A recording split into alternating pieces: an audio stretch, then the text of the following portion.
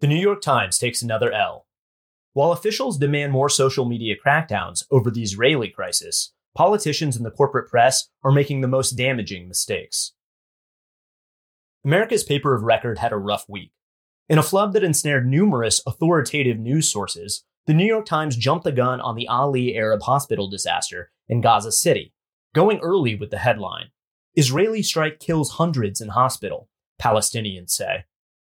When reports surfaced that the explosion that reportedly killed 500 was a misfire of a Palestinian rocket, the paper made quick changes. The next headline read, "At least 500 dead in strike on Gaza hospital," Palestinians say, removing the Israeli part of the mistake. The one after that read, "At least 500 dead in blast at Gaza hospital," removing the second strike portion of the error. The paper then printed a classic Timesian think piece. After hospital blast, headlines shift with changing claims, which rolled out J-school profs and other authorities to explain the difficulty of reporting in fraud environments. As podcast partner Walter Kern pointed out, the money quote read, "A Times spokesman said, 'We report what we know as we learn it.'"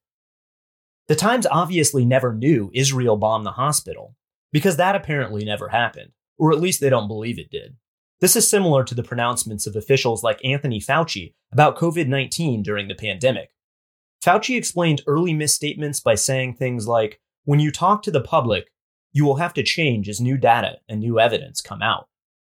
But that isn't what happened in most cases. Often, Fauci and others simply got things wrong, even when they had correct facts available in the moment. But pliant media let them get away later with blaming new evidence. The first 2 weeks of the Israel-Gaza crisis saw a succession of similar official misinformation episodes.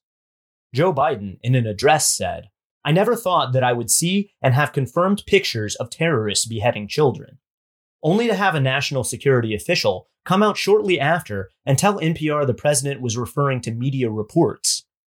The 40 babies on gurneys story went through a similar journey in Israel, while the Gaza hospital fiasco continued to be told the wrong way even after high-profile corrections, including an outdoor speech by Congresswoman Rashida Tlaib. All of this made it even more astounding that officials in both Europe and the United States this week demanded internet platforms clamp down on ordinary posters in response to the crisis, as if the overwhelming majority of the misplaced panic so far hadn't come from the bureaucrats and elected officials playing hot-take telephone with the tragedy. The events of the last weeks are perfect examples of why we can't let official truth squads become reality.